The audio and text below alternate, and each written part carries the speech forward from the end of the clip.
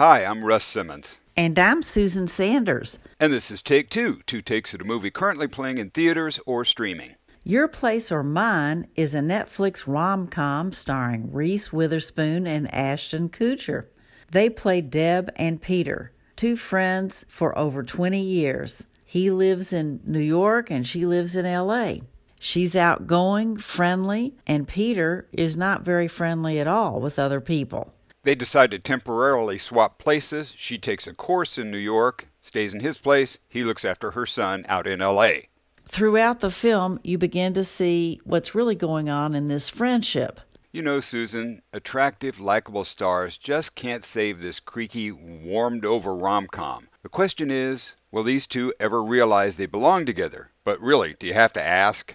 Now, Reese Witherspoon is an Oscar-winning actress and also one of Hollywood's most successful producers. Ashton Kutcher has proven more than capable of handling this kind of lightweight material and has done so many times. But it makes you wonder, did they actually read the script before committing to this project? I found the interactions between Debbie and Peter's ex-girlfriend Mika to be the most entertaining in this story. Lovers of featherweight rom-coms may actually appreciate the familiarity of this material, but it's so riddled with cliches, and the movie wastes a talented supporting cast that includes Steve Zahn and Tig Notaro.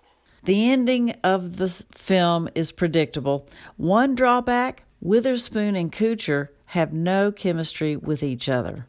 It's surprising that this movie was written and directed by Aline Brosh McKenna, who also wrote the screenplay for The Devil Wears Prada. With Your Place or Mine, a good cast got saddled with the script of a second-rate Lifetime movie.